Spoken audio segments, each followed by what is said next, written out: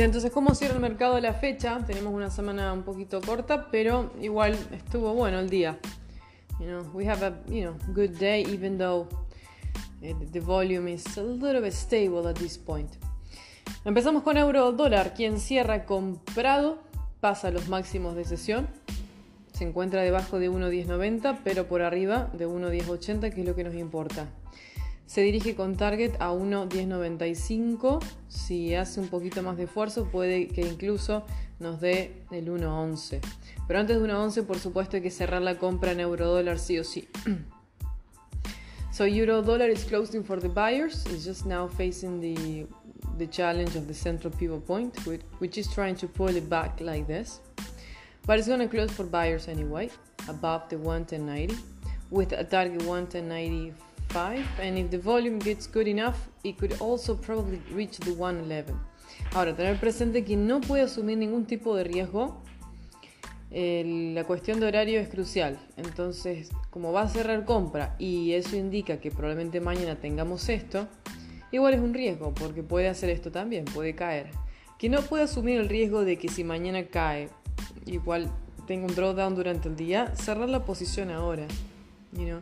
So if you're not going to be watching, if you cannot face the risk that is probably not reaching the target, then maybe it's going to get you down to 110.80, just evaluate the risk that implies to hold it now, knowing that it's just not getting to the target and it could probably drop you. Esa es la cuestión, puede quedarse un poquito estancado.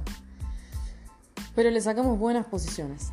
Okay, so like I said, if you can risk it, then close it now, and if you can, then yes, hold it. The target is 110.95. No, it's not gonna change that. This is the pound dollar. Nothing on the pound dollar, but yes, we do have a sell stop of 129. Tenemos un sell stop a 1.29 que se puede conservar. Nada con dólar yen. Dólar CAD cierra comprador, se mantiene compra y el target es 31.80.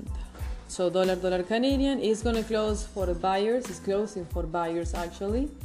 And yes, the target is 131.80. It's 131.80. So that's actually the target for dollar Canadian. Esto es plata. En el caso de plata, cierra comprador, cierra comprado. Se puede sostener compra sí. Plata se dirige a 17.44, 17.49. So, sí, arriba de 17.30. Above 17.30 silver, it is 100% for the buyers. And it's going to reach the 17.44, 17.49 target. Yeah, it's fine. Se puede sostener comprado. En lo que es oro, no.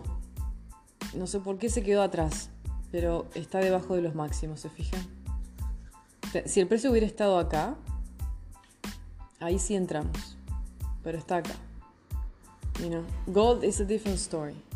I don't know why it's not getting to the buyers yet. It's just not reaching the highs. If we were here, then yes, we're buying, because this is getting through the most important highs. But we're here, and that's not enough. No es lo suficiente. Bien, ¿qué más? De momento ahí estamos bien. Sí, acá el precio para entrar comprador en oro es 1483.94, con un primer target 1484.97 que lo puede perfectamente pasar, con target final 1486.54. But yes, this will be the entry price. Target 1, target 2, and maybe even more than that. Voy igual a estar controlando los precios un rato más por si alguno se desvía de su curso.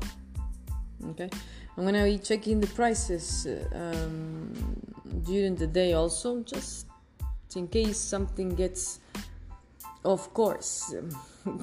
if it gets against the projection that we're planning, okay? Volume makes the difference. El volumen es lo que hace la diferencia, que alcance el target, cerremos y listo.